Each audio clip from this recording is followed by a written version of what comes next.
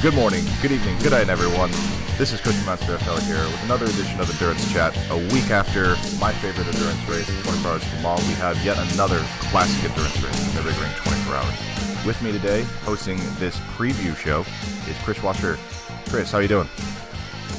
Feeling good on this wonderful Monday morning. It doesn't really stop. As soon as Le Mans finishes, you don't really have time for those post-Le Mans blues. You got Nürburgring immediately looking forward to the racetrack action starting on the... Oh yeah, absolutely. And realistically, you can make an argument in the last 4 or 5 years that the Nürburgring 24 has delivered fantastic results almost from the start to the end of the race with barely any complaints, if any, in terms of any on-track controversy or just even BOP, all that. It's just been an epic race, and the weather has played into it, the track location, and especially the uniqueness of this race and where it takes place, I think, has added to that. I mean, you know, just for people, the Nürburgring, we're not racing on the GP circuit. This is a full parts GP, part of the old track, which is a 16.2 mile circuit that pretty much goes through the Nürburgring Forest, or the forces in Nürburgring, Germany, and essentially these cars are just going to race through mountains for 24 hours and hope they don't hit a fence that is extremely close to the track at all times. And it is by far and away, I would say, probably the toughest 24-hour race any of these drivers are going to face throughout the entire year. It's such a unique feel for it, too. I mean, especially since it's not too international. It's one of those few 24-hour races where English is not really the predominant language to get the full experience of it, because normally when you enter any endurance race, the 24-hour race, English is the de facto language. But here in Nürburgring 24, English and German are kind of side by side, and if you speak German, it's only going to enhance your thing, because the Germans arguably have kind of the better stream for immersion because they have pit reporters, while the English stream doesn't.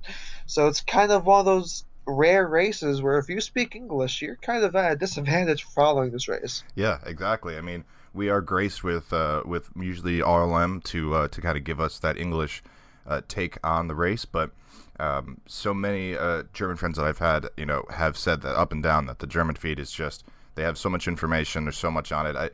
I would almost throw it akin to maybe like the All-Star race here in America, where we have with NASCAR, where you have smaller teams that can compete earlier on in the evening and that kind of stuff, where it's almost a celebration essentially of everything American racing, NASCAR. And so there's different elements, even the pit stops and stuff. They're all kind of gone through and gone over, obviously in English, over here. So to me, it kind of feels the same way, where Germany, there's this huge, almost Le Mans aspect of it, and in Germany's regard, they're just trying to educate their, their rabid fan base over there. So for me, I love, even if I don't understand it, just the amount of passion that they just show on stream on some of those German feeds is just, it's 9 out of 10, So I enjoy the atmosphere, and it's you can just feel the amount of passion that's on the grid for warm up, and then even during the race when you can. When they're doing pit reporting and all that stuff. It's just everybody is there for that. Everybody's there to have a good time and have a good race. And I mean, and we don't even have to go very far to look at even last year to see how insanely great that race was, even with the red flag due to fog. And you don't even have to speak German to appreciate the German feed. You can probably have the German feed up while having the Radio Le Mans commentary, because what the German feed does is that around the beginning of the night, they have antics with their pit reporters. All the pit reporters gathered around, I believe it was a Porsche Cayman, and did an actual pit stop on the car. In that same race, they did I can't remember which was which, if it was like a piercing or if it was like a blood test live on TV. So, and then all of a sudden, I think it was last year, they have a bunch of their pit reporters just going up this Ferris wheel, and they're just talking. I can't speak German, so I can't say what they're speaking about. But they have their whole fire suits and microphones in hand going up the Ferris wheel. they go up this pretty comedic antics with their little Vodafone microphones. So the German feed, I think, is definitely, German feed for video, English feed for audio. That's gonna be the perfect mix for this race. So speaking of this race, I mean, we got over 160 entries, and we got a pretty stout entry. yeah, I feel like we're I'm delaying the inevitable here. I feel like most of this podcast is just going to be describing those, so we probably should get into it soon here. But so yeah, I mean, just as a quick, I mean, I already went into this before, but just to give a setting for people again that haven't heard. This is an extremely long race course with 73 turns in it. The reason why this is the biggest race of the year at this course, especially using the old track, is just simply due to that safety concerns. There's just not enough personnel to put on around enough of the track to have higher speeds. Really, GT3 is, I would say, the max that we can really put on the old circuit with the new one as well to do a race like this. It's just the track is so dangerous if you go any faster that this is kind of the maximum that we can get out of it, and we're certainly going to enjoy it as much as we can for 24 hours. Let's go. So we have last year's race. So obviously the Manti boys finally won it after the 2 years ago not having, or I think that was the same where they, or was it last year where the sister car wrecked in the middle of the night, and then the other car went on to win. Or that might have been the year earlier, but Manti's had some issues. They finally pulled out the win last year, so we'll see if they can defend their win this year. But let's just get started right now in the entry list for the 2019 running of the ADAC Total 24 Hours of Nürburgring. I want to say Le Mans so badly, Chris. You have no idea. I'm almost not even used to it being after Le Mans. I'm so used to it being a week, 2 weeks, 3 weeks before that. It's strange to be doing this after Le Mans. Usually I'm like, we get this in and then we do Le Mans. So, hey, but in a couple of years, I think, or maybe next year, we'll be having it on the same weekend. So that'll be a fun preview in the next coming years. I think it'll be a couple of years. So we got a few years yet. That's a good thing. That I will probably die from that. So, all right. I am delaying doing this entry list for way too long. Let's start. So we'll do with the SP9 category first, considering. Well, I guess we'll just start from the beginning. We'll just start from the entry list number one. Well, we can cover about every SP9 car, and just go through as a whole. We could just mention what we find interesting. Yeah, let's do that, since it's 160 entries. Really, the notable ones are SP9. There's a few other ones that you and I are definitely going to want to mention in the other categories, but SP9 is the bulk. So yeah, let's just do that. So we'll go down the row here, starting with SP9. So the Manti Racing boys, the number one. First off, it's the 911 GT3R, and this is a powered lineup right here. Richard Lietz, Frederick Makowiecki, Patrick Pilet, and Nick Tandy, all in that car. I mean, let's have a category of may win and may not win. This is a confident may win. The very confident may win, since they are last year's champions, and they did win VLN 3, which was the second to last race before that was ran at the Nordschleife this year before the 24 Hours of Nürburgring. At VLN 3, you had Nick Tandy and Richard Lietz, who are in this car, but joined along them is Frederick Makowiecki and Patrick Pilet. So you got two Frenchmen joining along with the Austrian and British drivers. So, and plus, take a look at the BOP list we have here. The 991 GT3R, it didn't look like it got BOP that much. I mean, there's only, our limited understanding of German. We're looking at this BOP list. We're looking at everything in red.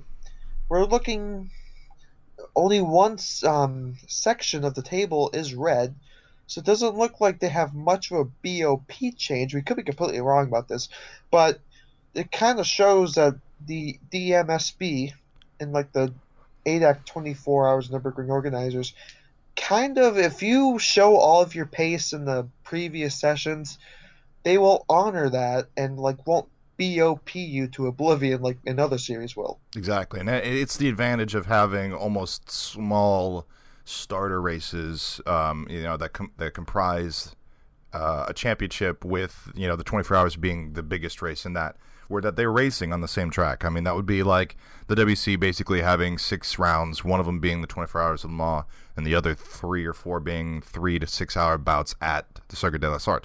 So I feel like it's unique, and it removes a lot of the politics out of it, just because, I mean, it would be so hard for you to basically sandbag and to sacrifice a lot of results earlier just for a better BOP break. I mean, looking at it, compare because they have the BOP tables for the 2018 and 2019 models. It's definitely got more of a restrictor on the intake. There's more of a rake that's adjusted to it, and it's slightly heavier. So beyond that, yeah, it doesn't look like too much of a BOP change. With what I assume are some major upgrades on that chassis.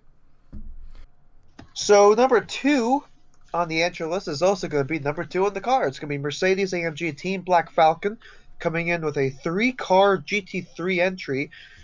Both of them are within the top 6 in the entry list, so we get them fairly quickly. You have Maxi Book. Let me rephrase that. We have Adam Christodoulou, Maro Engel, Manuel Metzger.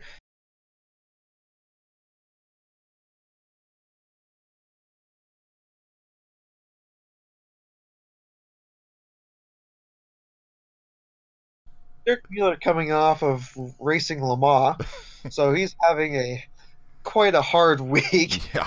Just imagine doing Le Mans and Nürburgring all within the 7 days. Oh, man, the amount of pomp and circumstance and interviews and driver signings that you have to do in like 2.5 weeks has got to be, man, your arms have got to be sore just from signing autographs. I'll tell you that. Yeah, that's I mean, it's going to be fun. We're going to be talking about some really good driver lineups, I think, for the first part here, just from the numbering list. But I think this is a really good. This will show you really the differences with these two squads between the Porsche, Mercedes, Audi, all that stuff, and really a lot of the differences are going to come down to some of the chassis and just some of the team strategy that's going to come down for this. So because a lot of these drivers are just so talented, and that it's so hard to throw one ahead of the other in a lot of these comparisons, that a lot of it will just come down to strategy, weather, and just how that car, how neutral that car feels. So another solid lineup. Another Team Black Falcon entry right below the sister car is the number 3, also Mercedes-AMG GT3, and that one is driven by Maxi Buch, Hubert Haupt, Thomas Jaeger, and Luca Stoltz. Big fan of Luca, my friend, and Maxi Buch as well. I'm a huge fan of both those drivers.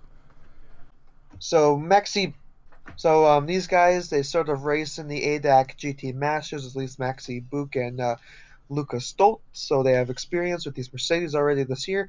And notice that the top 3 in the entry list is also the top 3 in the race last year. So that's an easy way to remember on which team finished what in last year's edition of the 24 Hours of Nürburgring. So that makes it a lot easier on the fans and us. Yep, absolutely. Is it like a gold number, kind of like the motocross guys over here, where the champion gets to pick one and then like it's like gold instead of red or something like that? They should do something like that where it stands out obnoxiously so for the previous year's winner. But yeah, beyond that, we'll just keep going. So after the top 3 from last year, we have Audi Sport Team Phoenix driving an Audi R8 LMS. If you couldn't figure that out, that'd be pretty fun if they drove something other than WAG. If they were Audi.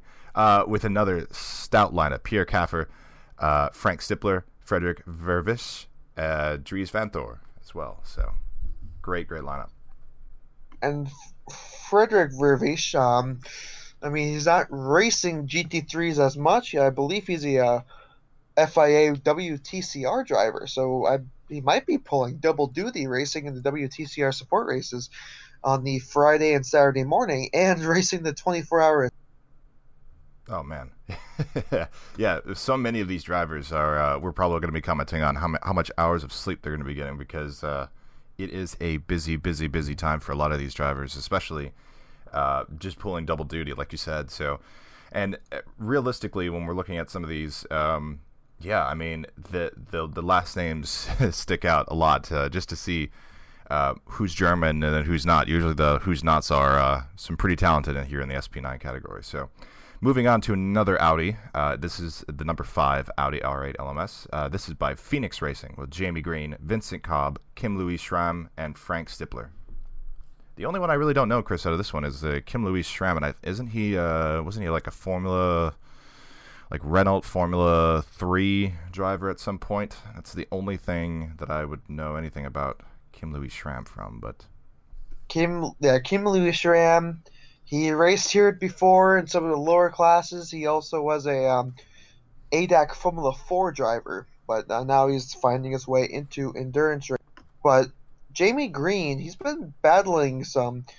Jamie Green has been kind of battling a little bit of a sickness. So guess who's replacing him? Oh no. Jerome Bleekemolen.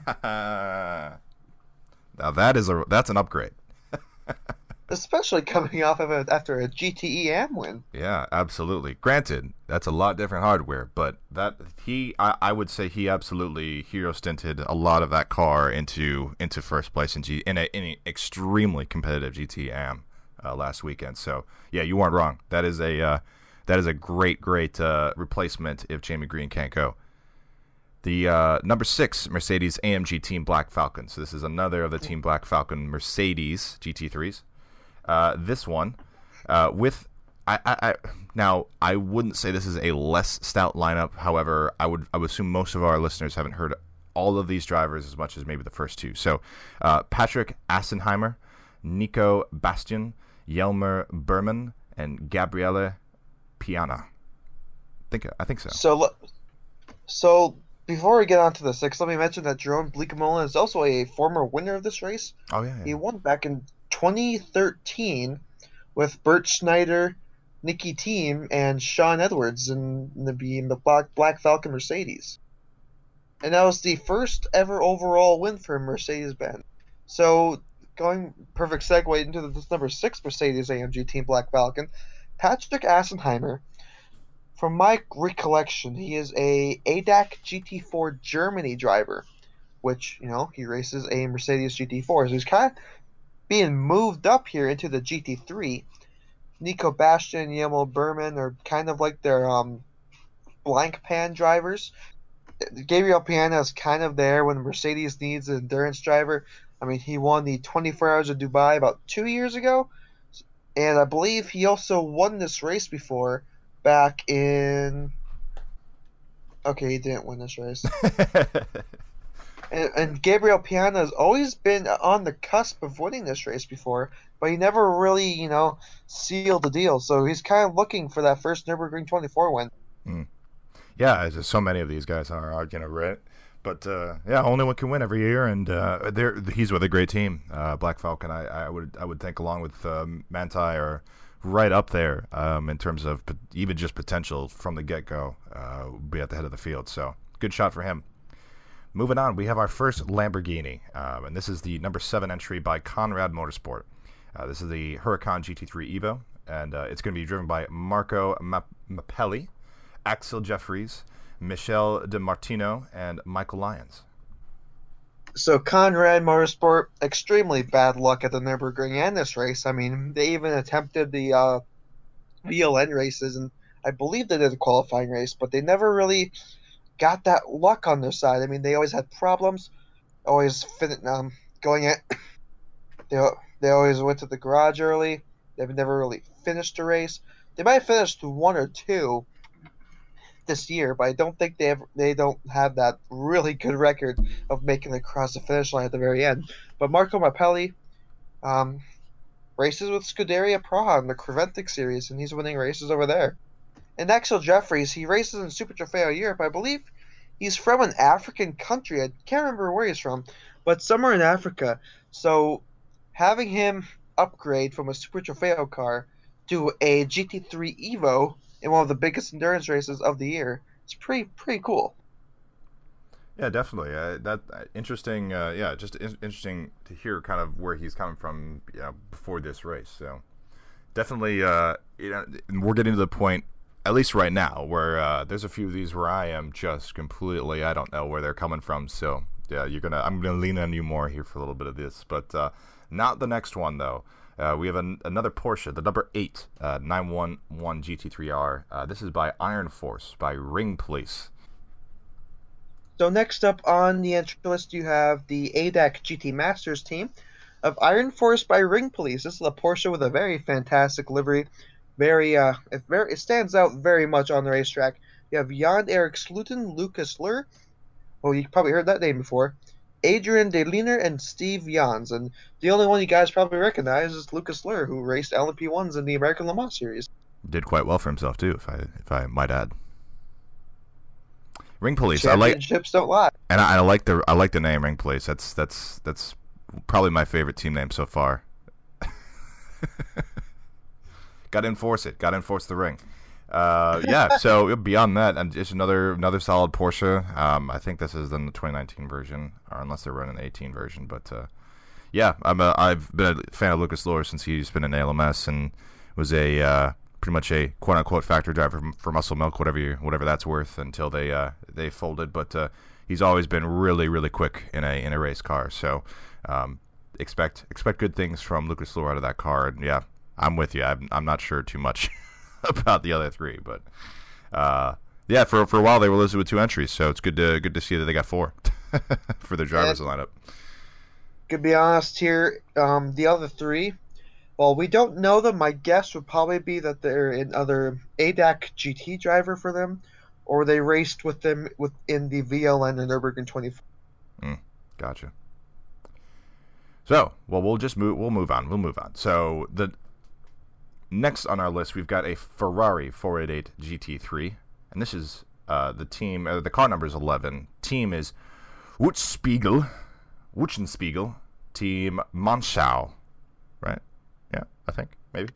Yeah, it's a newspaper that's sponsoring this car, and it's ran by Rinaldi Racing, so it has some help from a Ferrari team back in Italy, but a very, very much German team. Now, this team actually withdrew from the past VLNs due to BOP issues and started racing in the Creventic Championships instead. But nice to see them. They're back at the N24 despite the BOP complaints. We'll see. We'll see how the BOP treats them, and hopefully the BOP treats them right, because they're a very, very good addition to the ring. And always nice to have Ferraris in a sea of German manufacturers. But Daniel Kalvitz is a ADAC GT Corvette driver, won a championship, I believe, with them as well.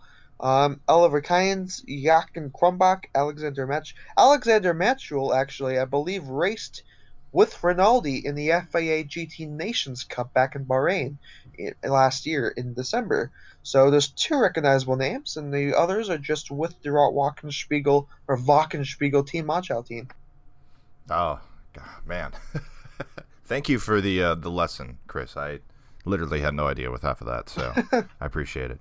No, that interesting too that the team is the overall team sponsorship is for this race a newspaper, and depending on what year their Ferrari is, I mean, the BOP table is very, very similar between the 2017 and 2018 versions. Maybe they were thinking the 2018 would have more of a break or something, because both of those cars, unlike the 911 in the difference of the years, there really is no difference between the BOP tables for both of those cars. So I wonder if there was something like that, or maybe that's a final adjustment. That's why they're back here, because they were complaining too much, but we'll see.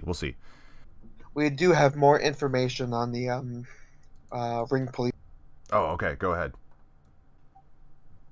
Jan-Erik Sluten is actually their GT Master driver, along with Lucas Luhr. So Lucas Luhr is a full-time ADAC GT Masters driver, along with Sluten. And D. Leaner, it races with Team 75, Koos Bernhard, the Timo Bernhard's team in GT Masters. So very long list of Porsche drivers that race in the German National Series. Wow. Okay.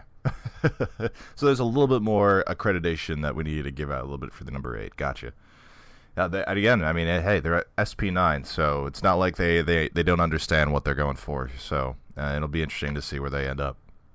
And plus, if you look closely of what the entry list provides here, SP9 is split into about 2 categories. There's regular SP9, which is the Pro, but then they're in Pro-Am. So they're in Pro-Am. So they can, if they're not contending with the overall win due to, let's face it, I mean, they're drivers. They're not as the same caliber as some of these other drivers are on the grid. They still have that chance for a class win. Yep, exactly. Yeah, thanks for mentioning that too. Yeah. Beyond that, if we move on to the next entry here, this is a little bit easier for me to understand. Manthey Racing, we have another entry from them in another Porsche 911 GT3. This one driven by Otto Kloos, Lars Kern, Dennis Olsen, and Matteo Caroli. Always try to mess his name up, but I love that name too. Chris, what are your thoughts on this third Manthey Racing entry so far? So it's another kind of Pro-Am lineup. You kind of have two pros and two sort of AMs. People that don't really do it full time. You have Otto Kloos, who's kind of like an older dude. He's kind of like a father figure. He's in his late 50s, early 60s. And then you have Lars Kern, who did the Nürburgring lap record, probably not the overall one, but within probably the street car division with the Porsche GT2. And then you have Dennis Olsen, who won the Bathurst 12-hour this year. And then you have Matteo Cairoli, who races with Proton in the WEC and did quite well with them this season. Didn't win the championship due to the thing at Fuji, but Matteo Cairoli and Dennis Olsen are probably going to be the faster guys on this team. Lars Kern is probably not going to be too far behind. So I think this could be a serious contender for the Pro-Am. Yeah, I don't disagree with you either. Just looking at that lineup from the get-go, and that's an important thing to remember too when we're going through the SP9 categories. That there really is two different types of races being run by entrants in this class: the pros, and then the Pro-Ams, like you said. So, you've been saying it already, but we'll try to kind of differentiate the two, or where one might add up over the other, because I mean you will have it where that we'll have Pro-Am that are doing better than pros. And that in itself is a storyline to talk about even throughout the race, as well as just after. So that's one to look out for, just in terms of where the pace is going to be. So, but sticking to SP9, we'll go to the number 14 entry. This is by Team Car Collection, and it's part of the Audi Sport. I guess I would say professional outfits. This is a two-car effort, and this is really just the pro effort, I would say, out of this, with Marcus Winkelhock driving. Christopher Haas, Marcel Fassler, and René Rast in an Audi R8 LMS. René Rast, last year's DTM champion. Christopher Haas and Marcus Winkelhock, both are actually all of them, except for Marcel Fassler, previous winners of this endurance race. So Marcel Fassler is the only guy who hasn't been on that top step of the podium at the Nordschleife before. So Marcel Fassler, I believe, looking like that's a Swiss driver, along with a sea of Austrians and Germans. So Marcel Fassler, I mean, as weird as me to say it, he's the unexperienced dude on this driver line. Now, why do you say that, Chris? Why is he unexperienced? Because we all know him from LMP1 at Le Mans. So why is he unexperienced? In terms of on the Nordschleife, right? Okay, gotcha. As there's no wins to be accounted. Yeah, there's not the wins experience, the win column in his experience trophy sheet. So, and also coming from a pretty big impact at Le Mans last weekend as well. Spoiler alert! I think that was he was driving the Corvette in Porsche Curves, unfortunately, and made contact with a Pro-Am Porsche, which unfortunately took him out of the race as well. So he could use for a little bit better luck at this race. So next up is the Pro-Am part of Car Collection Motorsports lineup. You have Stefan Oss, Christian Borath, Oliver Bender, and Jean-Louis Herrenstein. No idea on these drivers, but it's an SP9 car in the Pro-Am category. So I think that's going to be on the lower end, but I believe these guys probably raced with the same team on the Nordschleife before in VLN. And well, yeah, that 14 back to that previous entry, it's stacked. Yeah. We said it. We said the S word. Yeah, there should be we'll try to keep a stacked counter for the end here. During my editing, I will try to indicate how many stacked, because I remember the first few episodes we did, and we did entry lists, and I don't know if there was one entry list. I think for the day 2024 that I didn't say stacked, or it's overrated, or it's overpowered, or something to that effect. So, yeah, that is a frequent descriptor for some of these entrants, because there is a ton of endurance driving talent that exists in Europe, and a lot of accolades have been spread around, a lot of trophies have been spread around, a lot of good drivers. So there's a cream of the crop to pick from almost any manufacturer that they've got factory drivers that are just legendary. So this is one of those for Audi, and it's Marcus Winkelhock for me. He's extremely quick. He's just unlucky because I feel like he gets involved with accidents that aren't his fault, or he'll be with drivers that will make a bad mistake and he just cannot, and he gets obviously caught up in it because he's driving the car that gets caught up in that mistake. So I think he's exceptionally quick, and I would be really happy if I saw this team win, just because of the driver lineup and just because I'm a fan of some of the drivers in this lineup. So, but yeah. So that is the pro lineup. So but Car Collection's got another lineup, Pro-Am, which is not as fast as the 14. Very stark contrast between the two Car Collection Motorsport cars. But technically, they're both competing in different classes, so they have two different agendas on their mind. But let's take a dive into Mercedes territory once again. Get Speed Performance, which is kind of like a Vodafone sponsored car. Renger van der Zand, Tristan Vautier, Jan Seyfarth, and Kenneth Heyer. Man, I know the first two real well.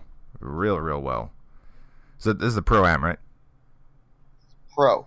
This is Pro. Okay, so are both of the last two, are they ADAC drivers? So Jan Seyfarth, I can't remember, but there's a racing series in Germany called the Audi R8 Seyfarth Cup, which I'm thinking Jan Seyfarth might have something to do with that last name. Last name kind of implies it. So that there's some sort of linkage there. Don't know how accurate that is. Mm-hmm. But Kenneth Heyer has raced with the Hofer Racing team, at least the Mercedes, with the Creventic Championship, and he also raced in the DMV GTC Championship last weekend at the Nürburgring on the Grand Prix Strecke. So, hey, kind of ties in neatly. I believe he also won race 2 on the Saturday. So, coming off of a race win at the Nürburgring, getting into another Mercedes with two other very experienced pro drivers and a Jan Seyfarth, who I assume, who assumed is relatively decent. So, momentum is coming in for this team, I think, because you have a person who literally just won at the Nürburgring last week, and then you have two pro drivers and a relatively decent German driver. Exactly. Yeah, from that, it's going to be interesting to see because, on paper, what we had just talked about in the 14, this is not the 14 in terms of driver lineup, but they have their own recent accolades that would indicate that they have confidence going in. And I think a lot of this race will come down to just a confidence in driving, and that's what's really needed here at this track is somebody that thinks they're the best, that can put down on tarmac that they're the best, and also battle the elements and other drivers as well. So I think that they have a lot of that going forward, and that is absolutely necessary for this race. So should be interesting to see them. The next on this list is also a Mercedes GT3. It's a number 17 Get Speed Performance with their Rooster Rojo J2 Racing sponsor, which I love saying that. So, and then this is easier for me. John Schaffner, Janine Hill, both from the U.S. So yes, thank you for letting me pronounce this correctly. Fabian Schiller, or Schiller, or whatever, and Marcus Paltala from Belgium. So Fabian Schiller, I remember him from the Renault Sport Racing days where the Renault RSO1 series existed. Has kind of been hanging around Germany ever since, racing in GT3 series. Marcus Paltala, interesting move because he used to be a BMW driver racing with, I believe, Valkenhorst. So now he's switched with the Mercedes with Get Speed. So this is a change for him. It's going to be interesting how that change affects. I believe he probably already did a few VLN races. Should probably pull up a few of those results of what Marcus Paltala did if he entered with Get Speed during at least VLN 1, VLN 3, and in the qualifying race. So it's going to be see how his performance comes into play, because he certainly knows a lot about BMWs. He may not know a lot about Mercedes. Hey, look, there might be some crossover. They're both German. We'll see. But hey, that's And any comment on the U.S. drivers there, the Janine Hill and John Schaffner? Any info about those guys? Now, basing that they're probably both from the U.S. and Louisville, Kentucky, actually. And this is a pro-am entry. They're the AMs, so I don't know anything about it. Gotcha. Well, hey, you might know a little bit more about this driver for the next team here, and I feel like a few people might want to know a little bit more about what's going on with him in the Get Speed Performance Mercedes-AMG GT3, the number 18. We have Luca Ludwig, Philip Ellis, and Fabian Vettel, or Vettel, as depends on who you ask. But this would be somebody I think people might know the last name of. Yeah, and this is also a pro-am entry, not to the fact that some rich old dude funding the project. It's a bunch of young guns into the car. So Fabian Vettel races with the Man Speed car in ADAC GT Masters. Actually had a very heavy crash at the Red Bull Ring a couple weeks back in race 2 towards the end of the race. And then you have Philip Ellis, who raced in the Audi R8 Seyfarth Cup, which is basically the German GT4 Audi Championship.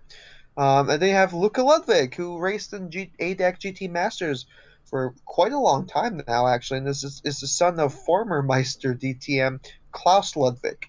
So lots of history, and lots of history to be made in this Get Speed performance car. Yeah, it's interesting to see both of those drives. So Klaus Ludwig, we all know that endurance racing, but then also Sebastian Vettel in F1. Yeah. And so you have this almost massive family talent, where you have the unproven younger talent of those families racing this car. I find that fascinating, and it'll be interesting to watch the 18. And plus there's chemistry there, because Philip Ellis and Fabian Vettel do race together in that man-filtered Mercedes in ADAC GT Masters. So Luca Ludwig, who also races in ADAC GT Masters, but in a different Mercedes. So they spend a few weekends of their year in the same paddock. So there's some chemistry there in that car. I hope good things from this car. I really do. So I'm going to be paying attention. I think Manthey, Black Falcon, all that. Yes, they're going to be up front. Audi Sport. But yes, some of these storylines I think are going to be related just to see where they end up, because I really like that driver lineup outside of other ones. That's borderlining on stacked, even though they're young. I think there's a lot of good talent in there. So we'll find out. The first the first Asian chassis on the SP9 entry list here. It's the number 19 Bando Racing with Novell Racing, and they're racing the Lexus RCF GT3. This has Dominic Farnbacher, Hiroki Yoshimoto, Marco Siegfried, and Michael Tischner. Wow. Well, I think we can find out the pros in this car right away. Yeah, exactly. Yeah, I'm going to just quickly highlight those while I'm reading them out, right? Yeah, you got Dominic Farnbacher and Marco Siegfried. Marco Siegfried, won 24-hour races before. One with Magnus in the 24 Hours of Daytona back in 2014? That'd be 2016, yeah, I think. And then they had Dominic Farnbacher, who has experience with the Lexuses. Won in the International GT Open with the Lexus before, swept the first 2 races. I believe it was last year at Estoril. So he won with this Lexus before. I believe this is a different team than what he's used to. And this is also a Pro-Am lineup, so it won't be contending for the overall win. It'll be more so into a subclass of SP9. Next, so we have our second Ferrari on the entry list. We have, once again, it's Glockenspiegel Team Munchau. We have George Weiss, Leonard Weiss, a little family affair going on there. David Perel and Hendrik Steele. Now, a little interesting story going around David Perel. If you don't see him running in the race, even though he's slated on the entry list, there's a reason for that. He's having trouble with his A permit. That basically means, his A permit allows him to race a GT3 on the Nordschleife. So he's trying to get that all fixed up. Hopefully we'll see him back on the track. But if you don't see him in the car, in the Saturday and Sunday during the race, his A permit wasn't really cleared. So And hopefully David Perel gets that fixed because he does excellent onboard videos on his YouTube channel that he just started doing around this year. That's pretty good entertainment. He did it for the blank pan races, so hopefully we get one for the N24. so, for people that don't know, too, can you give us a little bit of difference between what the A license is versus like a super license or anything like that, and why this is necessary for this specific race, if you can? So on the Nordschleife, it's a completely different licensing system. So if you wanted to race the Nürburgring 24, you have to race here. You have to be able to show that you race here before competently. And any race will kind of do. It could be a VLN race. You have to do multiple races. I can't remember how many races you have to do. I think it's the amount of hours you have to be on the racetrack or the amount of laps. So you can race in VLN, you can race RCN, and you can race in the qualifying race. That'll qualify you for a permit to race GT3s on the Nordschleife.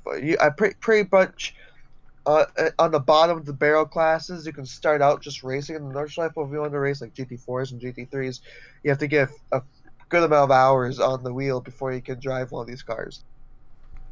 Gotcha. Yeah, and I mean, realistically, I think it's necessary. And I mean, it is kind of unique in that this track does require, essentially that kind of a license, and that much kind of through the ranks that really no other track requires outside of like maybe Le Mans. But I think it's necessary just for the just safety aspect, and that even with all of the stuff going on and even how much experience you can have, we've seen time and time again, even pros really make mistakes and make errors on this course. So, unfortunately, this just kind of comes with the territory when you have so many entries and so many different potential drivers that you got to get all your ducks in a row. And so we'll see if he's on the grid. The next one, though, should finish a little bit higher up, I would feel like. And this is the first start of what I like to call potential, eggs in basket. Let's just put it that way. The driver lineup pool will indicate more of that. But this is the 29 Audi Sport Team Land. Team Land is they are world class in terms of a sports car outfit. They're driving an Audi R8 in the SP9 category, and their driver lineup consists of Christopher Mies, Rene Rast, Kelvin van der Linde, and Christopher Haas. I feel like we've heard one of those drivers already before in this entry list, Chris.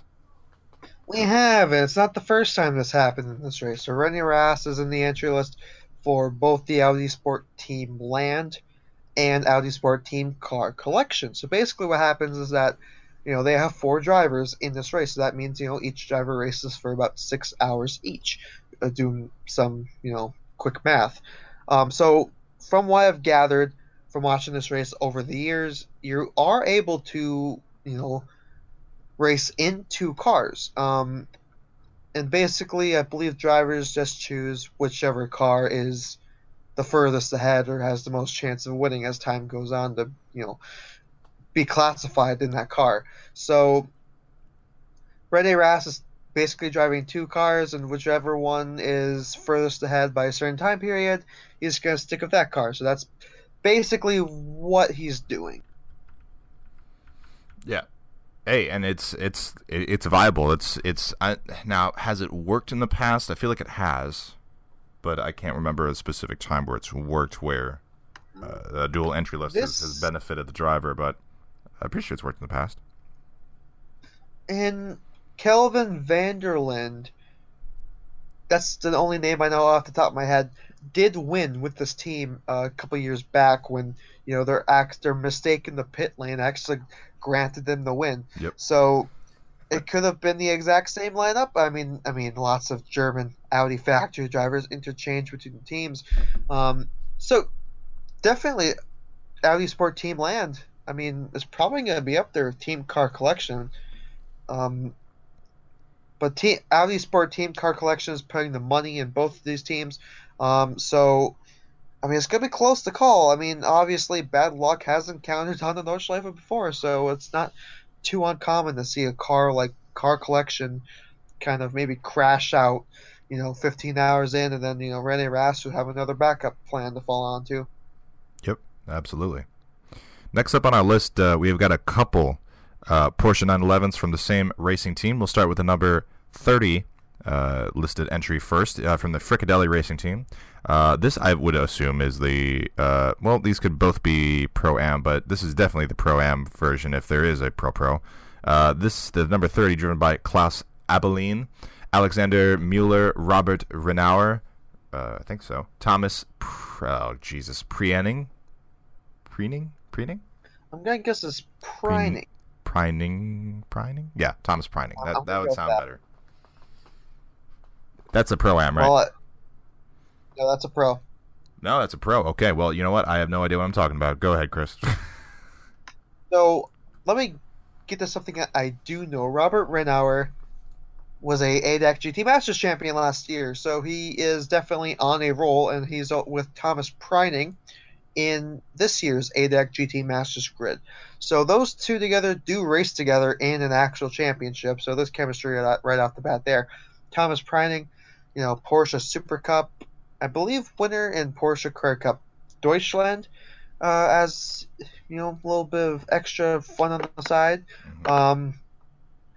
And they actually raced for Herberth in ADAC GT Masters, so what they're racing for, obviously Herberth is more of a SRO like Spa 24 or Creventic.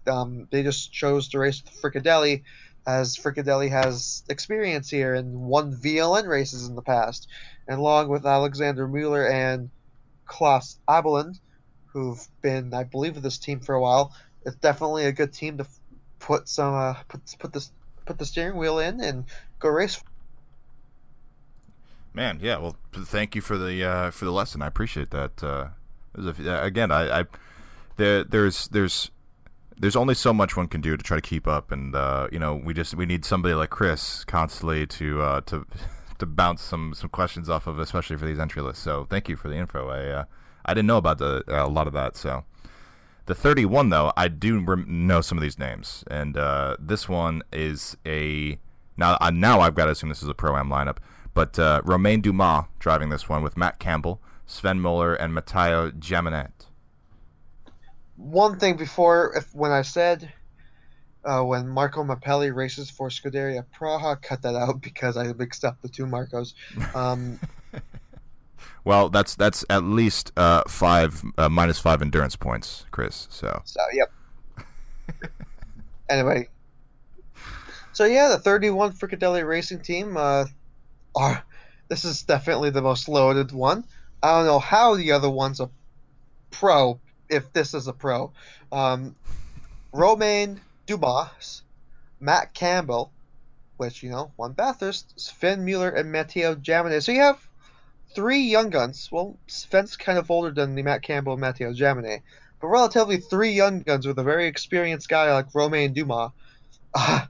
Romain Dumas is the mentor, and the other 3 are his students.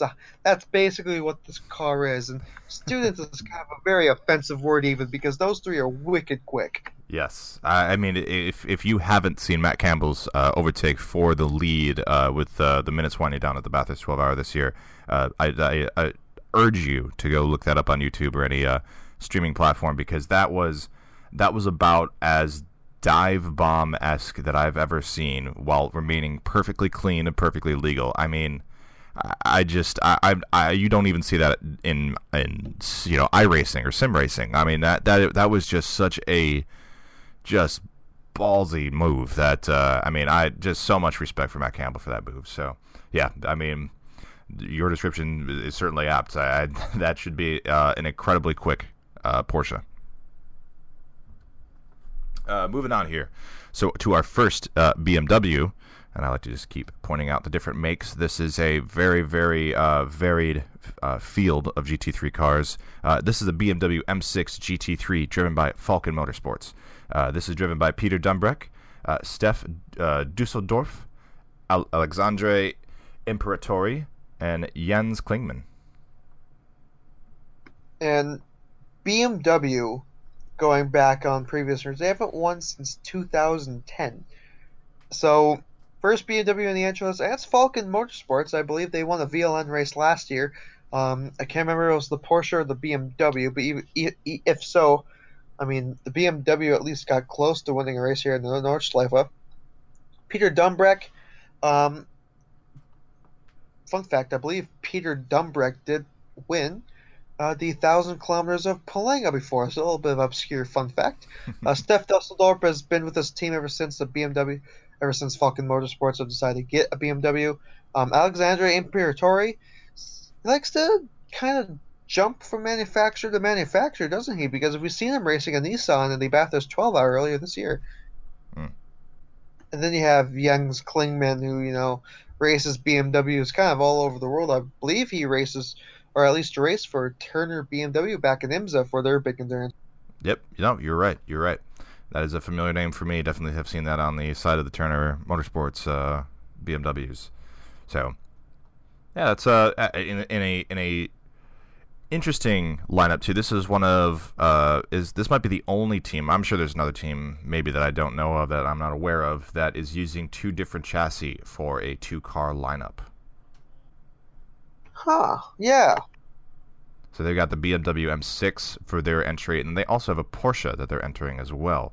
So I don't recall any other team that's using two different chassis like that. Is there any explanation why they're doing that, Chris, or is it just kind of we like a Porsche and we like BMW, let's hedge our bets? That's kind of what it is. Once again, this is Falcon Motorsports, the Falcon tire, and they love the Nürburgring. They, of course, after, unfortunately, Falcon tire pulled out of IMSA, this is the only place you can see pretty much Falcon tires racing in sports cars. So they had the Porsche, but then they decided to move to the BMW, put their hand in both bags, as you will. But I mean, I don't care what the reason is. I mean, we get two cool cars with two different manufacturers. Amen, Chris. Amen. I'm not complaining either. Not complaining either. It's a great thing. I'd like to see, especially I'd like to see as many Falcon tire liveries as I can on the track. So if one happens to be on a larger car than a Porsche, then so be it. It's just more real estate for me to enjoy. So. The next one, it's one of our most notable ones. It's the new Nissans, and there's a pair of them too with KCMG on there. Let's just get the drivers out of the way. So you have 8 drivers between the two Nissans. You have Philip Wazik, you have Christian Menzo. Ooh, Christian Menzo, former BMW driver in the past. JPD Oliveira, Brazilian former Super GT 500 driver. Prestige name in Super GT. Glad to see him come aboard. Then you have Matteo Vauxier. That's the best I could pronounce that name, but I think I did pretty well. And then in the other car, you have Nico Menzel, who was also a BMW driver. Eduardo Liberati, Christian Jons, and Matteo Vauxier is in 39. Yeah, Joshua Burton's in the 38. So, but which one? So, which one do you think is better, the 38 or 30? I would lean 39 in terms of who I'm looking at but I mean, both of them are real solid in terms of their driver lineups. It's weird because normally you can choose whichever one pretty easily, but they kind of cancel out. I mean, actually, I think I'm gonna go with the 39 because Christopher Jans is a name I do recognize. Nico Menzel has raced with BMWs a lot, but now mixing in with Nissans, but still a lot of experience. Eduardo Liberati, he raced with these Nissans a lot. I believe he was at the FIA GT World Cup with them. And then you have Matteo Vauxier, who's just coming off of Le Mans, who's a very strong driver in whatever class he's in. So I think I'm leaning towards the 39, even though with the experience of the 38, especially with the Super GT experience racing with the Nissan with JPD Oliveira, Joshua Burton, Christian. It's gonna be a tough one to call on which one's better, I think, but I think I'm leaning heavily towards the 39. Good, we're in accord. Good, you do good. The next one's also in a BMW, but it's in the SP9 class, so there's more focus. It's BMW Team Schnitzer. So Augusta, lots of interesting names in these cars because you have Augusto Farfus, who's a factory BMW driver, who I believe won the Rolex 24 this year. and also races in the another double duty driver actually racing in the World Touring Car Cup WTCR support races at Nordschleife. And then you have Martin Tomczyk, who basically does their GT stuff. Sheldon Vanderland, who is races in the DTM as with BMW, and then you have Timo Scheider, who is a retired driver from the DTM and does more rallycross stuff now on the side. So it's a very decent lineup, and I think it could be really contend up there for the lead. Yeah, it could definitely be a little dark horse there. Just to sneak up in potentially early, and yeah, we'll see. That the two Martin Tomczyk and Augusta Farfus for me they're solid racers. So we'll see where the chips fall for them. Falken Motorsports, what I had previously said, their second entry, and this is again a different chassis, a Porsche 911 GT3R. The 44 is the entry number for Falken Motorsports for this, driven by Klaus Bachler, Jörg Bergmeister, Martin Ragginger, maybe, and Dirk Werner. Martin Ragginger. There. Yep. So Klaus Bachler, I mean, he's raced with Falken Motorsports for such a long time, and does other stuff with Porsche as well. Jörg Bergmeister, I believe FIA World Endurance Champion for GTM, just coming off of that huge accomplishment for the super season. Now coming into the Nürburgring 24, facing a new type of challenge. Martin Ragginger, who's also been with the Falken Motorsport guys with a long time. I believe he also did a few Porsche Carrera Cup Asia stuff when it was up and coming. And Dirk Werner doing stuff for this Porsche team as well. I love Falken Motorsports on Porsches, so this is a lot of memories for me of like 10, 15 years ago when they raced in LMS. So it's going to be great to watch that 911 circulate with that iconic livery on it. So we have another Nissan on the entry list. This one's different from the other Nissan. This one's just slated as a Nissan GTR Nismo GT3 instead of a Nissan GTR Nismo GT3 2018. Don't know what the difference is, but the difference is that they have a good amount of quality Japanese drivers. I mean, you have Takabashi Mitsunori, which won the Japanese Formula 3 championship 2 times, one in the national class, one in overall.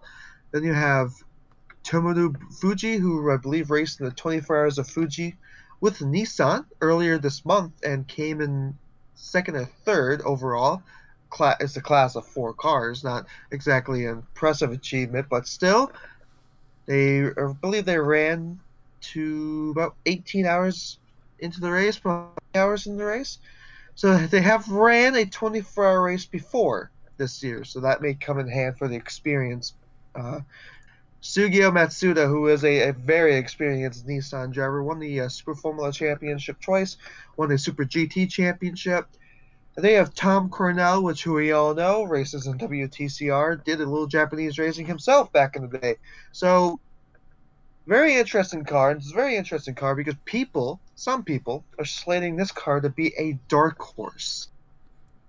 I mean, from what you've said in terms of talent-wise, this could be the best that Japan has to offer for this year's contingent for the 24-hour race. And I mean, to be let off too with a veteran like that as well can't do you any wrong. So the Nissan platform has been quick down the straights. I mean, it is a different kind of looking GT3 car than what we're used to, and the flashes of brilliance that the GTR has shown in some of these major races, I've just absolutely ate it up and I've enjoyed it. So hopefully we could see one of these GTRs at the front of the field, and hey, why not have a pretty heavily Japanese man crew be driving that one.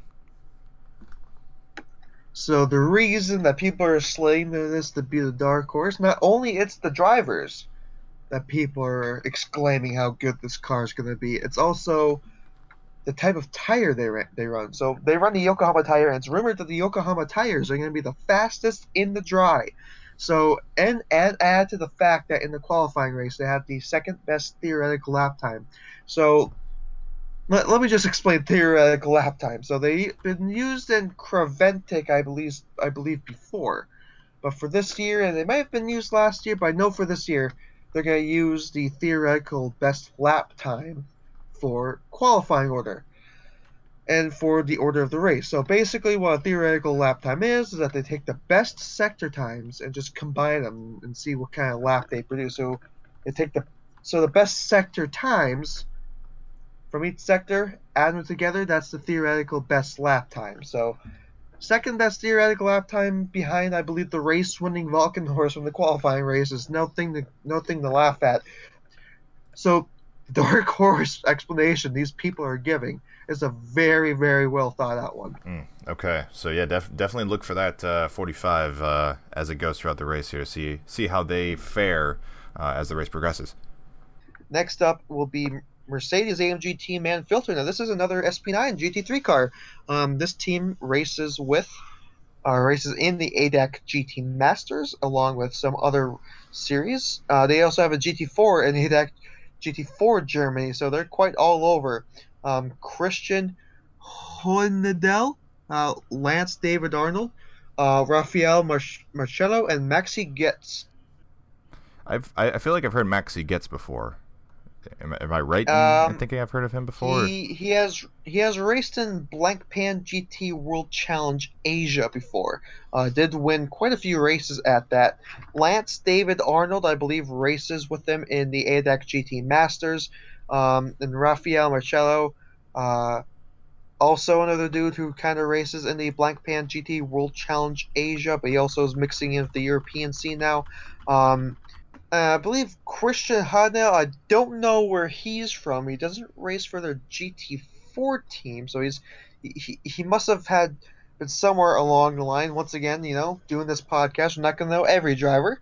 We're probably gonna find out, as soon as this podcast finishes. But hopefully, Christian Hadnell kind of surprises us, because that's a no-namer right now for us. But Team Speedline Racing, the number 50 car. It's a BMW Z4 GT3 in the SP9 LG category. Chris will have you discuss that, but let me get the lineup for you. Peter Pozovac, Rolf Schiebner, Dirk Heldman, and Jorg Müller. So we certainly know who Jorg Müller is. I believe he's the actual previous winner of this race before. Yes, he is, 2004, with Schnitzer Motorsport.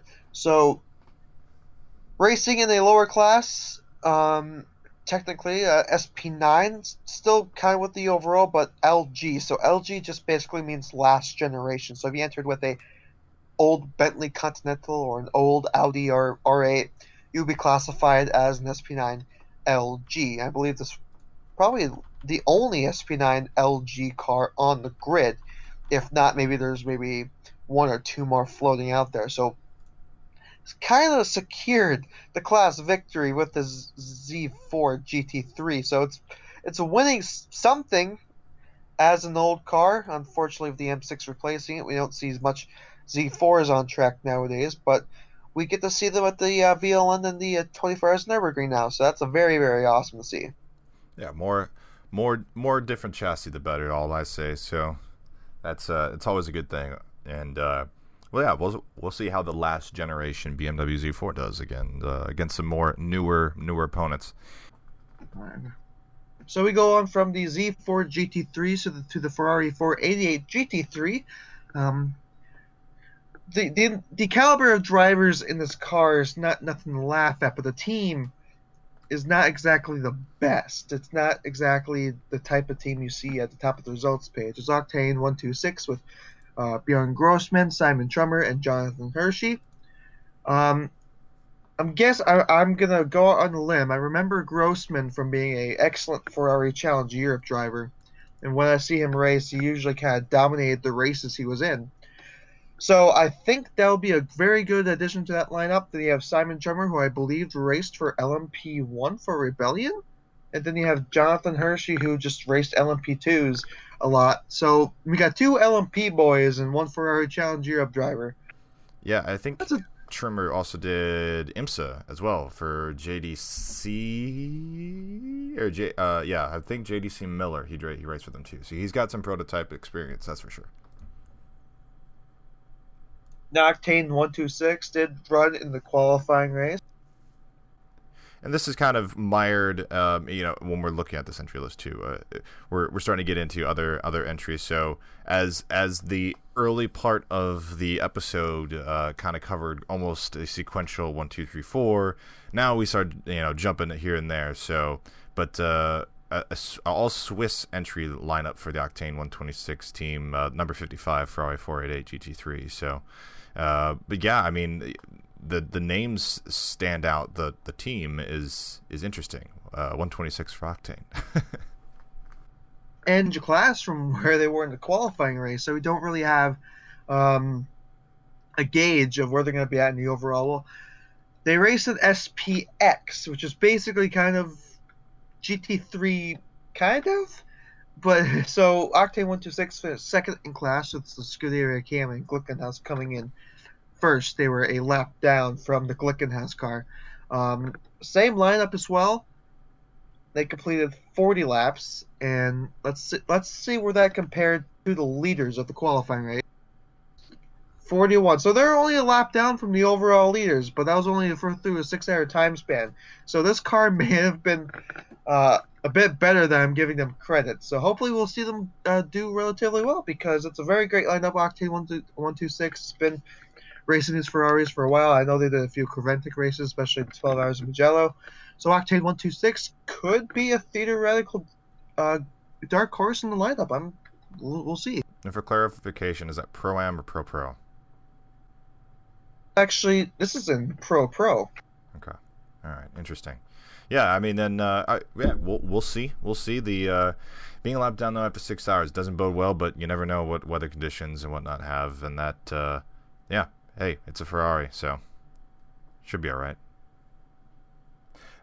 So now, beyond that, we've hit a couple entries that we might not see at the head of the field. The next couple coming up here in the SP9 category, starting with the number 98 of Rowe Racing, racing the BMW M6 GT3.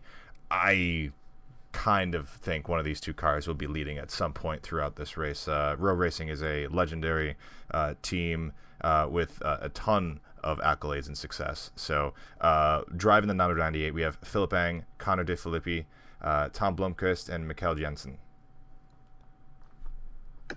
Yeah, so this car, Connor De Phillippi, a recent BMW transplant.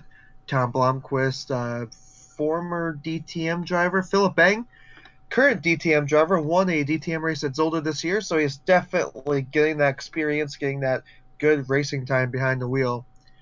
Didn't do too well at Le Mans, unfortunately, so he's looking for Nürburgring for a good little comeback. And Mikael Jensen, he's been kind of with BMW for a while now. Don't know too much about him personally to make a great analysis on the dude. But Connor De Phillippi, overall winner with Land a couple years back, and now's the car when they had that mistake with the fuel cap, and that mistake actually not cost them the win, but gained them the win. So Connor De Phillippi will be in that camp knowing that, hey, I won overall. Not relatively experienced. He's still a relatively young guy compared to guys like Tom Blomqvist and Mikael Jensen. But Connor De Phillippi, with how to win this race, he'll know how to calm those nerves, I think, and do the whole team a favor. But the next car actually won a race in VLN this year. It'll be the first round of the season.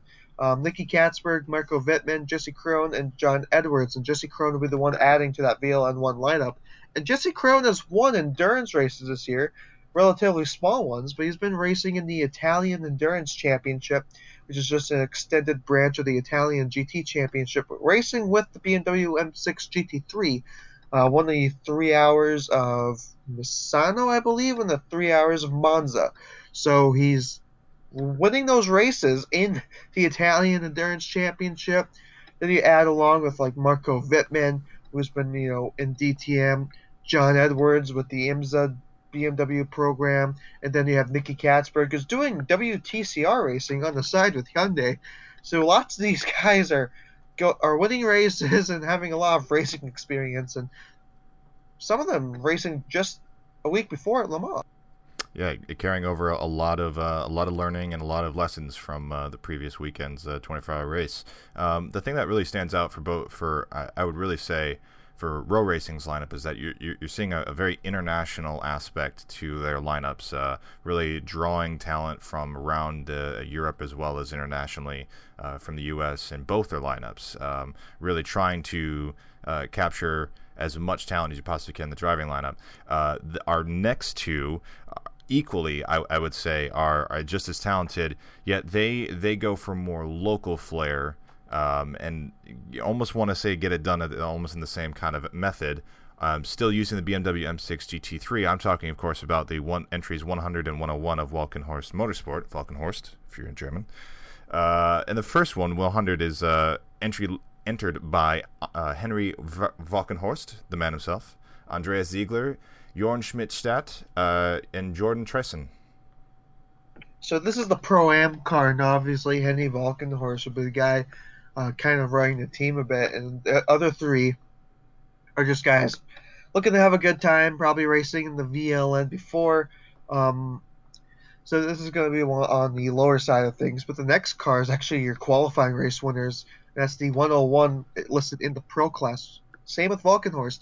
Christian Krognes, David Pittard, Nick Yellowly, and adding to that in qualifying race lineup, you have Lucas Ordonez, and that's a very solid pickup. Mm-hmm. Absolutely, yeah. He knows how to wheel a GT3 car pretty quick around a few circuits. Lucas Ordonez, obviously, not with the Nissan program anymore. Nissan doesn't really have a program in Europe anymore. It's all mainly a Japanese thing, so good thing for Lucas Ordonez. He's been kind of jumping GT3s around. Didn't he race a Ben?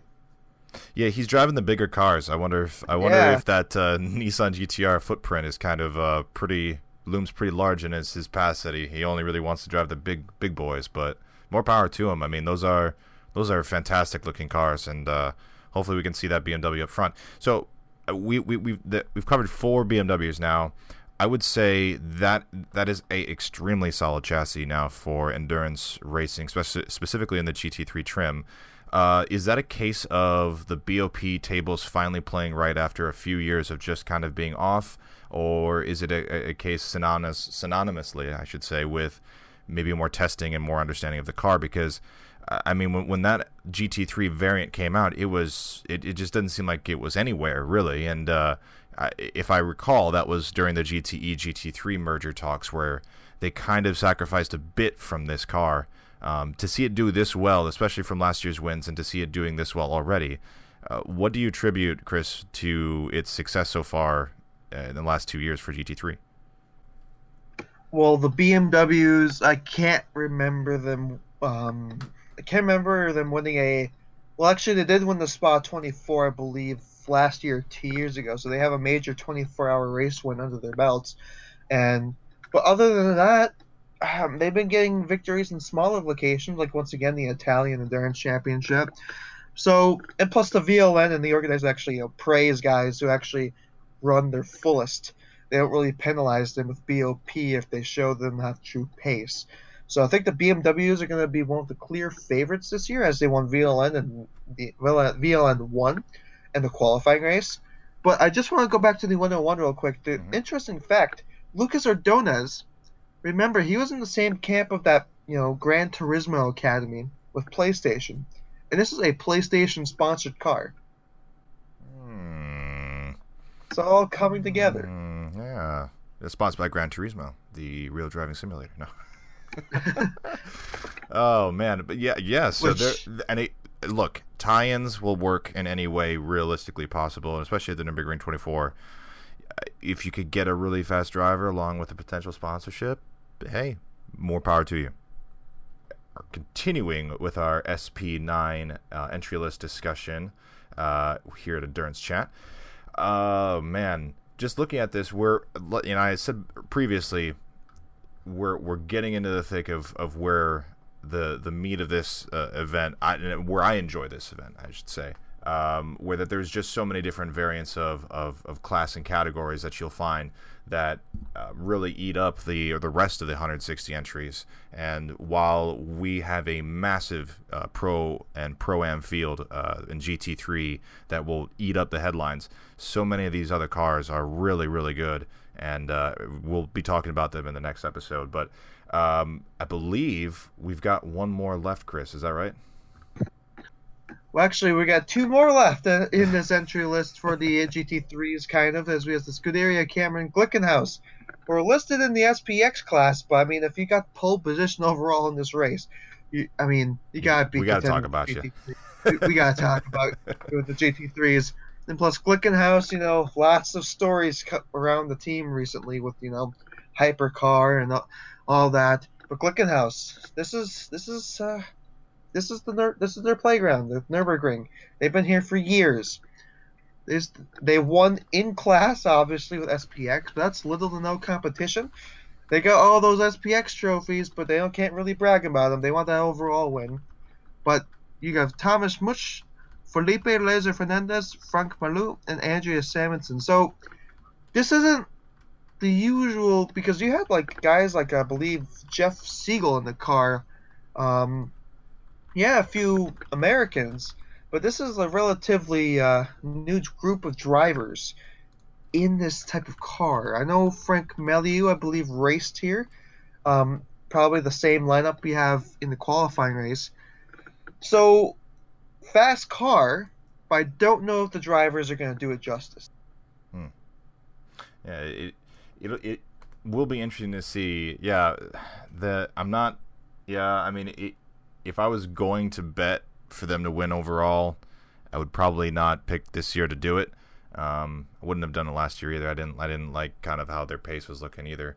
But you never know. And this is what I enjoy a lot about this category too, is that this is a kind of a experimental. We'll try to peg you with everybody else, but you're still in it with a shot to win something, which is always great, and it's always inviting, I would say, for different teams and different kind of technologies to participate in this, and it works out extremely well. So, so the lone SPX category entrant for this year's Nürburgring 24 is Glickenhaus Racing with their prototype-esque, I'd say, GT3 car. So we'll see if they continue entering in years to come. Yeah, if what you say is going to go down, if they do join Le Mans and join endurance racing in another category. So interesting to see, though. And then for our final SP9 entry here, it is a Porsche, and a extremely talented driver lineup consists the Manthey Racing number 911 Porsche 911 GT3. I would say this is stacked. Earl Bamber, Michael Christensen, Kevin Estre, and Lawrence Vantor, all piloting that car. Man, it's not labeled 1, 2, 3, but it almost feels like it would be a 1, 2, 3 next year, right? Man, Manthey Racing is so strong. I believe they actually got a 1, 2, 3, or at least almost got one in VLN3. And looking at who won, it was the other 912, or it would be the number 1 Manthey Racing car in this race that won VLN3. This is the other Manthey Racing car, and after being split up at Le Mans, Bamthor is back as a group. Earl Bamber and Lawrence Vantor usually race together in IMSA. They're back together again in the Nürburgring 24. Yeah, both Manthey Racing cars, they have to be up there in your picks because they won last year. They're relatively good. They also won VLN3, so they won already this year at the Nordschleife. And plus, you have guys like Earl Bamber, Michael Christensen, Kevin Estre. I mean, guys that just... And plus, you got World Endurance Champions. They recently crowned World Endurance Champions with Kevin Estre. I can't remember who else was with him that won the championship. I know Kevin Estre won the World Endurance Championship for GT Pro. So they're coming off of that high. They're coming off of the championship trophy. They're looking to add another winner's trophy to that list.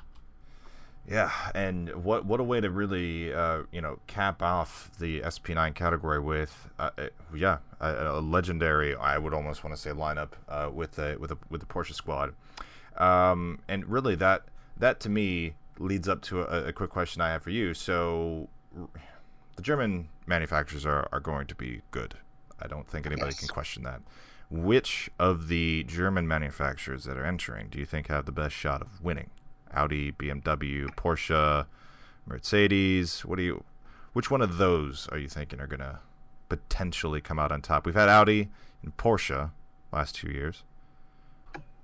Let's see. BMW hasn't won since 2010, and they're really strong in the previous races this year. So I want to give BMW the benefit of the doubt. I think they have a real shot this year. So I think I'm going to go with BMW. They have shown to be really strong this year. I think Porsche is a real close second. The Audis and the Mercedes, they haven't at least been winning races. But I think it's going to be a real close fight. Just at least take a look at the qualifying race. You had top three of BMW sweep in the qualifying race with Porsche, Mercedes following close behind. So I think Audi might be at a disadvantage here. So it's not often we say that, but I think BMWs and Porsches, those are going to be the cars to beat, I think, this year. Man, okay. And then I another question I was going to ask was about Glickenhaus and their shots overall, which we already talked about. My next big one that I have in bold here in my notes is weather. Weather has been such a huge deal over the last, I would say handful of years at the Nürburgring 24, and it always plays a factor, as much as it's cliched at all the 24-hour races that we attend. Weather seems to affect this one the most and the most acutely. Looking at the temp schedule, I'm seeing some Friday thunderstorms, but mostly pleasant is the description for the weekend weather. Can we trust that? Is it trust? Can we put our trust in the weatherman this year? Will we see a somewhat dry Nürburgring 24?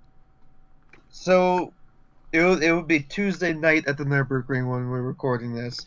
So not sure yet, because I think earlier in the week we did see some call for some scattered showers and thunderstorms, but those were mainly a 20-30% chance. But that's still a 20% and 30% chance in the Eifel. So I wouldn't call it done and dusted for the forecast yet. Although it has changed for some people for the better, with lots of dry running. But I wouldn't count on it yet for being a completely dry. I would say wait until the Thursday or Friday and check the forecast then. I know Thursday and Friday, the qualifying days, do have rain impacting them. So you might have a very interesting lineup coming in to the race on Saturday morning or Saturday afternoon. Awesome. Okay. Yeah. Well, again, I feel like I almost answered my question as soon as you answered it. Was that it's too soon to tell, and almost even hours before it rains would be almost too soon to tell up in those mountains and forest up there. So, but quickly before this episode comes to a close, I want to just really quickly discuss the differences that you can see on track. So when we're watching the stream, Chris, tell us what are the differences that we're going to look for to judge visually between a Pro-Am, and the strobing lights. Give us a little description of what we can look for to kind of maybe differentiate different cars beyond just their numbers, if possible. So you'll know if it's a Pro-Am entry or if it's a Pro entry. Most simplest answer, just look on your timing screen or your entry list. There might be a spotter's guide coming out for this race by Sports Car Info DE. So those are going to be the easiest ways to help. But in terms of on track, you can't really tell unless you know what the entry is, if you know if it's a class or not. Because sometimes the pro driver's in the car and they're passing other cars in the pro positions. But if they have the AM in the car, you would assume it gets passed relatively easier by the pros. So that's going to be your way to tell. It's not surefire, but it's kind of general rule of thumb. Gotcha. So describe too. So, and I said blue lights before. The blue light system is different for it's not to tell a specific class of car. It's to tell something different, right? Exactly. So the top 30 qualifying is actually a very weird system that they play out, because you can run in the VLN races in the qualifying race. That's 4 races between or before the actual 24-hour race. And if you do well enough in those 4 races, you only have to do well enough in one race. You automatically get slated on as onto the top 30 qualifying list. And I believe there's 17 already confirmed in top 30 qualifying, so that only leaves 13 more cars to be entered in the Friday session. So when you watch qualifying on Thursday and Friday, it's going to be difficult because you're going to see maybe a lower class car in the top 30, but they're not going to be in top 30 qualifying because of how the system runs itself. So if you do get into top 30 qualifying, you get a flashing blue light, which basically means as kind of like the blue flags. It alerts the cars that are ahead of them to get out of their way. So it kind of saves the marshals some time. It's kind of a unique thing for the event itself. Awesome. Yeah, and that I think too, as much as it might be annoying, when it's at night and it's pulsing blue lights that we're seeing while we're watching the stream. Yeah, I think that it's a low tech, but it is an easy way to help the marshals and to help other drivers quickly know. Now, granted, obviously, if you qualify 31st, well, that's unfortunate. You're not going to have that ability to assist yourself, but I think it does do its purpose well. And, beyond the visual aspect of it, where it is maybe a little slightly jarring, it serves a very, very integral point and role in the race. So, appreciate the info. And I think the little subtleties of this race are conducted, like I said, differently than any others, and so some of these different rules you might not see any other place other than in the VLN or at this track or at this event. So, but that draws our SP9 or GT3 category entry list discussion to a close. Man, this is going to be an absolutely epic race if any of the last few have had anything to say about it. And just looking at this entry list and discussing not only the driver lineups, the teams, as well as some of the BOP tables that we even get to look at, which is, my God, a juxtaposition from what I feel like the ACO does. It should be an absolutely fantastic race. And Chris, I really, really appreciate all your insight as usual. Any last words before we get ready to watch what should be an epic GT3 race at the Nordschleife? So along the GT3s, I think the most interesting factor that I came across this week is that the official timing, and of course the feed for the official timing may go into James Muscat's Witham timing, might have 9 sectors to follow along. So if you're watching along at home, have that timing screen open, you might have 9 sectors to keep track of. And it's going to be easier to know if a car is going slow because of a slow zone than just going slow in general, and how the gaps are coming across throughout the race. So they have 9 sectors. There is a track map on the 24 hours form that shows the sectors. So it's looking like a great possibility that the timing is going to have 9 sectors this year. So that's a very awesome thing to hear. But overall, I think we're going to save how we're going to watch it, and where the action is, and all the other support race information for part 2, just to force you guys to listen. Yeah, right. I mean, we're going to talk about mandatory minimum race stint lengths. I mean, and refuel limits. I mean, I'm just honestly, I'm jumping up and down ready for that discussion. So stay tuned, especially if you want to get a little bit insight on some of the lesser known entries and some of the more, I'd say, wholesome entries that we still have left on this list to discuss. So please stick around for that. It'll be kind of a part 2 of the Nürburgring 24-hour entry list for 2019. But on behalf of Chris and Flood and everybody else here at Endurance Chat, I'm Kukimasu FL. Have a good one, guys. Gazoo!